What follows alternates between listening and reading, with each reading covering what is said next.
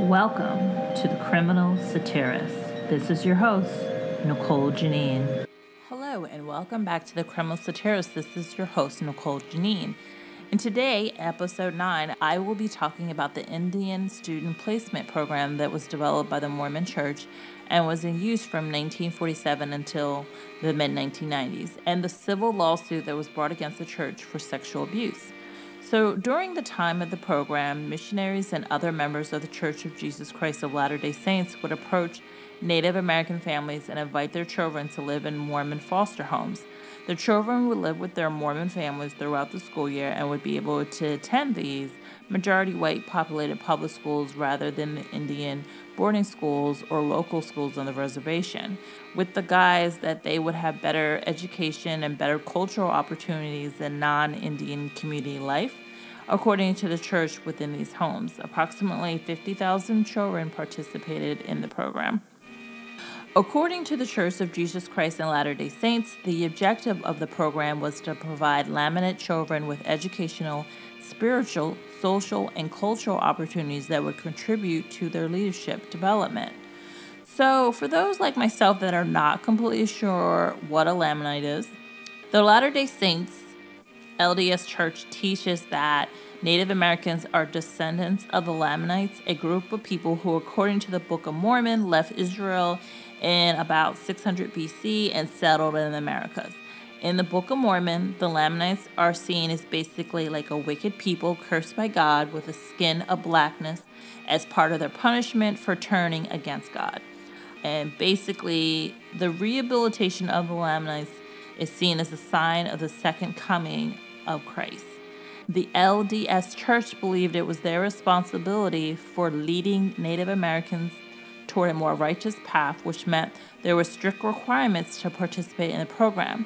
The LDS Church asked that Native American children abandon their surroundings and assimilate to the way its Mormon church members lived.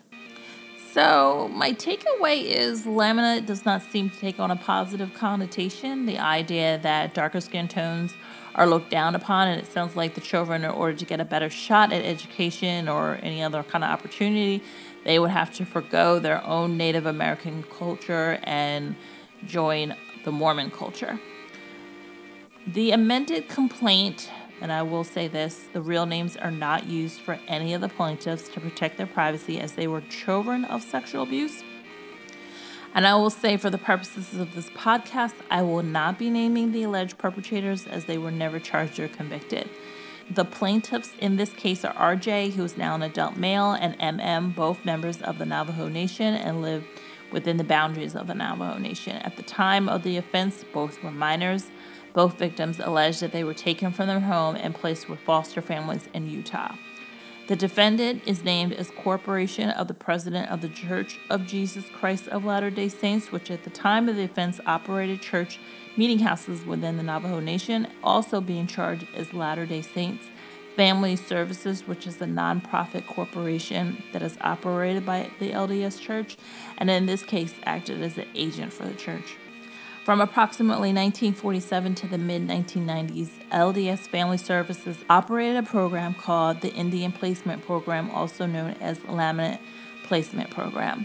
So back in 1946, the president of the church, George Albert Smith, appointed Spencer W. Kimball to be in charge of the Lamanite Committee with the goal of seeing that the gospel was carried out to all the children of Lehi, which includes the Lamanites, all over the world. Kimball is alleged to believe that the Lamanites were idle, savage, and bloodthirsty individuals that had hardened their hearts and were cursed by God with a skin of blackness. It was the church's desire to convert Native Americans or Lamanite children and then assimilate them into the church's culture to reflect the teaching found in the Book of Mormon. It was the church's goal to teach the Lamanites within the Navajo Nation about their true ancestry and convert them back to the one true faith, and immerse them into the Mormon culture. And it was felt to be a divine, direct way to redeem and restore the Lamanites to their prophesied destiny.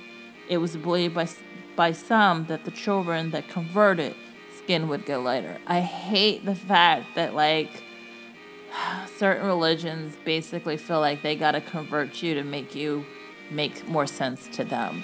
This is the only way. It really kills me. And the fact that we have to take in consideration the skin tone of Native American Indians because their brown skin is not accepted. Court documents stated that it was believed that in order to qualify for the program, the child had to be at least 8 years of age and baptized members of the Mormon church and in good standing. They do not quantify what good standing is, so I'm guessing they had good moral characters, didn't get into trouble. Caseworkers from LDS Family Services would decide what children to remove from their parents, and then they would be transported to Utah to reside with Mormon families during the school year. It is believed that the Mormon families received stipends for keeping the children and were promised unspecified spiritual blessing. I have no idea what that means, but okay. In approximately August of 1978, RJ was 10 years of age and was removed from his home in Sawmill, Arizona, and placed with a family in Oak City, Utah for his 4th grade year. During this time, he was sexually abused by his stepbrother that was 4 years older. He alleges that he also suffered emotional, physical, and cultural abuse from the foster mother, to include being forced to have his mouth washed out with soap whenever he spoke Navajo to the other placement children in the home. RJ reported that he did tell about his abuse to this couple that had been LDS missionaries on the Navajo Nation previously, where he had been baptized. And after the Christmas break, he was taken out of the home and placed with this missionary couple for the remainder of the school year. During the summer, he returned to his own family. Then the next school year, he was placed with a different family and was again sexually molested at least once by an older foster brother. And he again disclosed the abuse to a caseworker whom is believed to have worked for LDS Social Services. And he disclosed this at least twice. By 7th grade, RJ was removed from his family home on the Navajo Nation and placed with another Mormon family in Utah and was again sexually abused.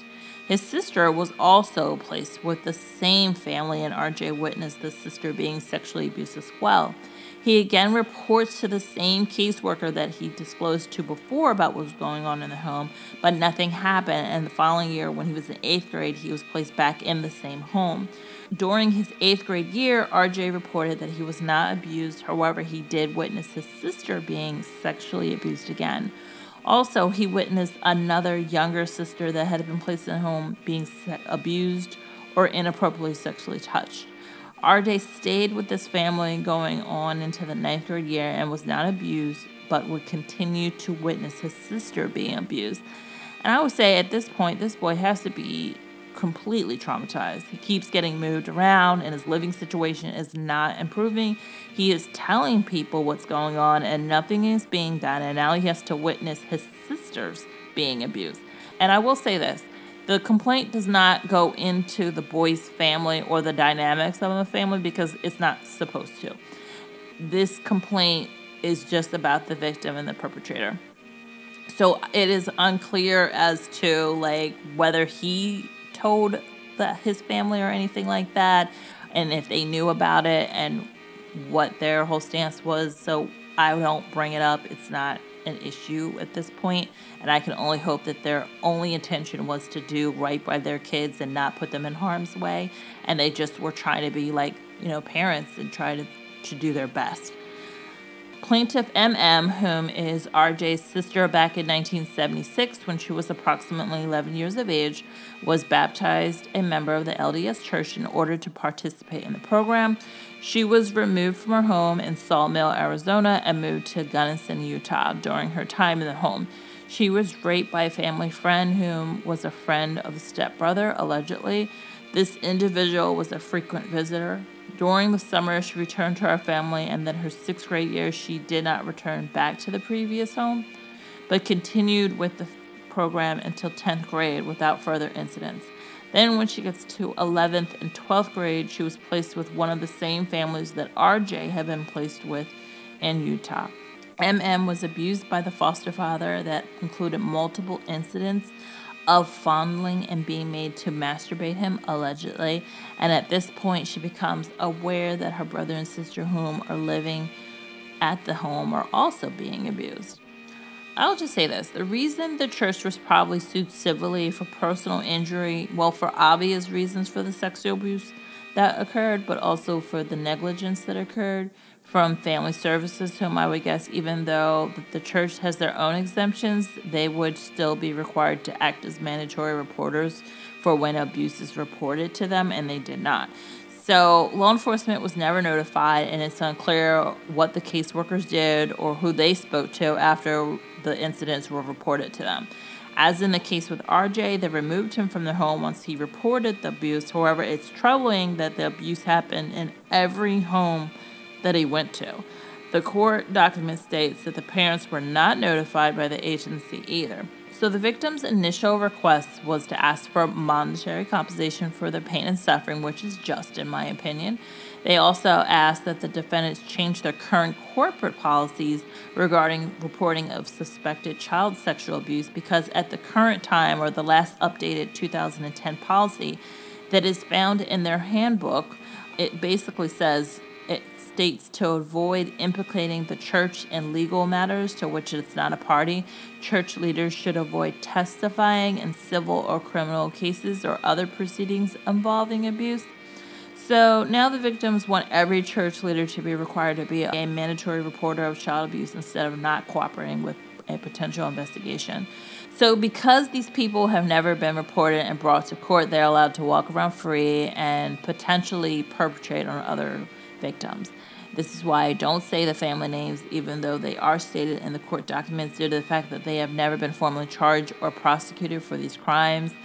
Believe me, I don't feel any civility to them, and I hope their names are thrown around in the mud in their communities at a minimum. But honestly, if this story is what the victim is saying, I doubt anything was really done and nobody really cared because so many families were involved. It's the church's initial hopes of assimilating these children, whom they potentially see as less than because of their skin color and cultural beliefs, and they are telling the kids and parents that they are giving them a better education, but instead inflicted years of abuse and harm on them. The defendants were also requested to send letters of an apology to the plaintiffs where they take responsibility for the abuse, as well as a letter of apology to the Navajo Nation Museum in Window Rock, Arizona, for harms caused to the people and culture of the program, and to have a task force to work with the Navajo Nation government in enhancing and restoring Navajo culture. The final outcome is basically both parties came to an agreement and settled. Whatever money the victims got or didn't get for their settlement was not allowed to be made public, and the victims agreed to dismiss their case, and there is no admission of wrongdoing by the church or family services, according to Craig Vernon, an attorney who represented the parties in the case. So I'd be curious if there were any policy changes or letters of apologies written, since they don't admit to wrongdoing. I would be curious to see what the actual outcome of this settlement does for the future. I feel like this has to be said because I feel like we live in a society that likes to victim blame to a certain extent and ask why the victims didn't come forward earlier. Well, in this case, the victim, at least RJ, reports coming forward multiple times and nothing was done or reported. Another question that's probably asked is, why did they file civilly and not file criminal charges? Most of the perpetrators may be dead by this time, and there is also a statute of limitations that has already expired for them to have the ability to file criminal charges. And also, it is the point to hold the church responsible, since they were the ones backing the program. And also, there's a segment of the population that believe that the victim should have said nothing and left it alone due to the amount of time passed.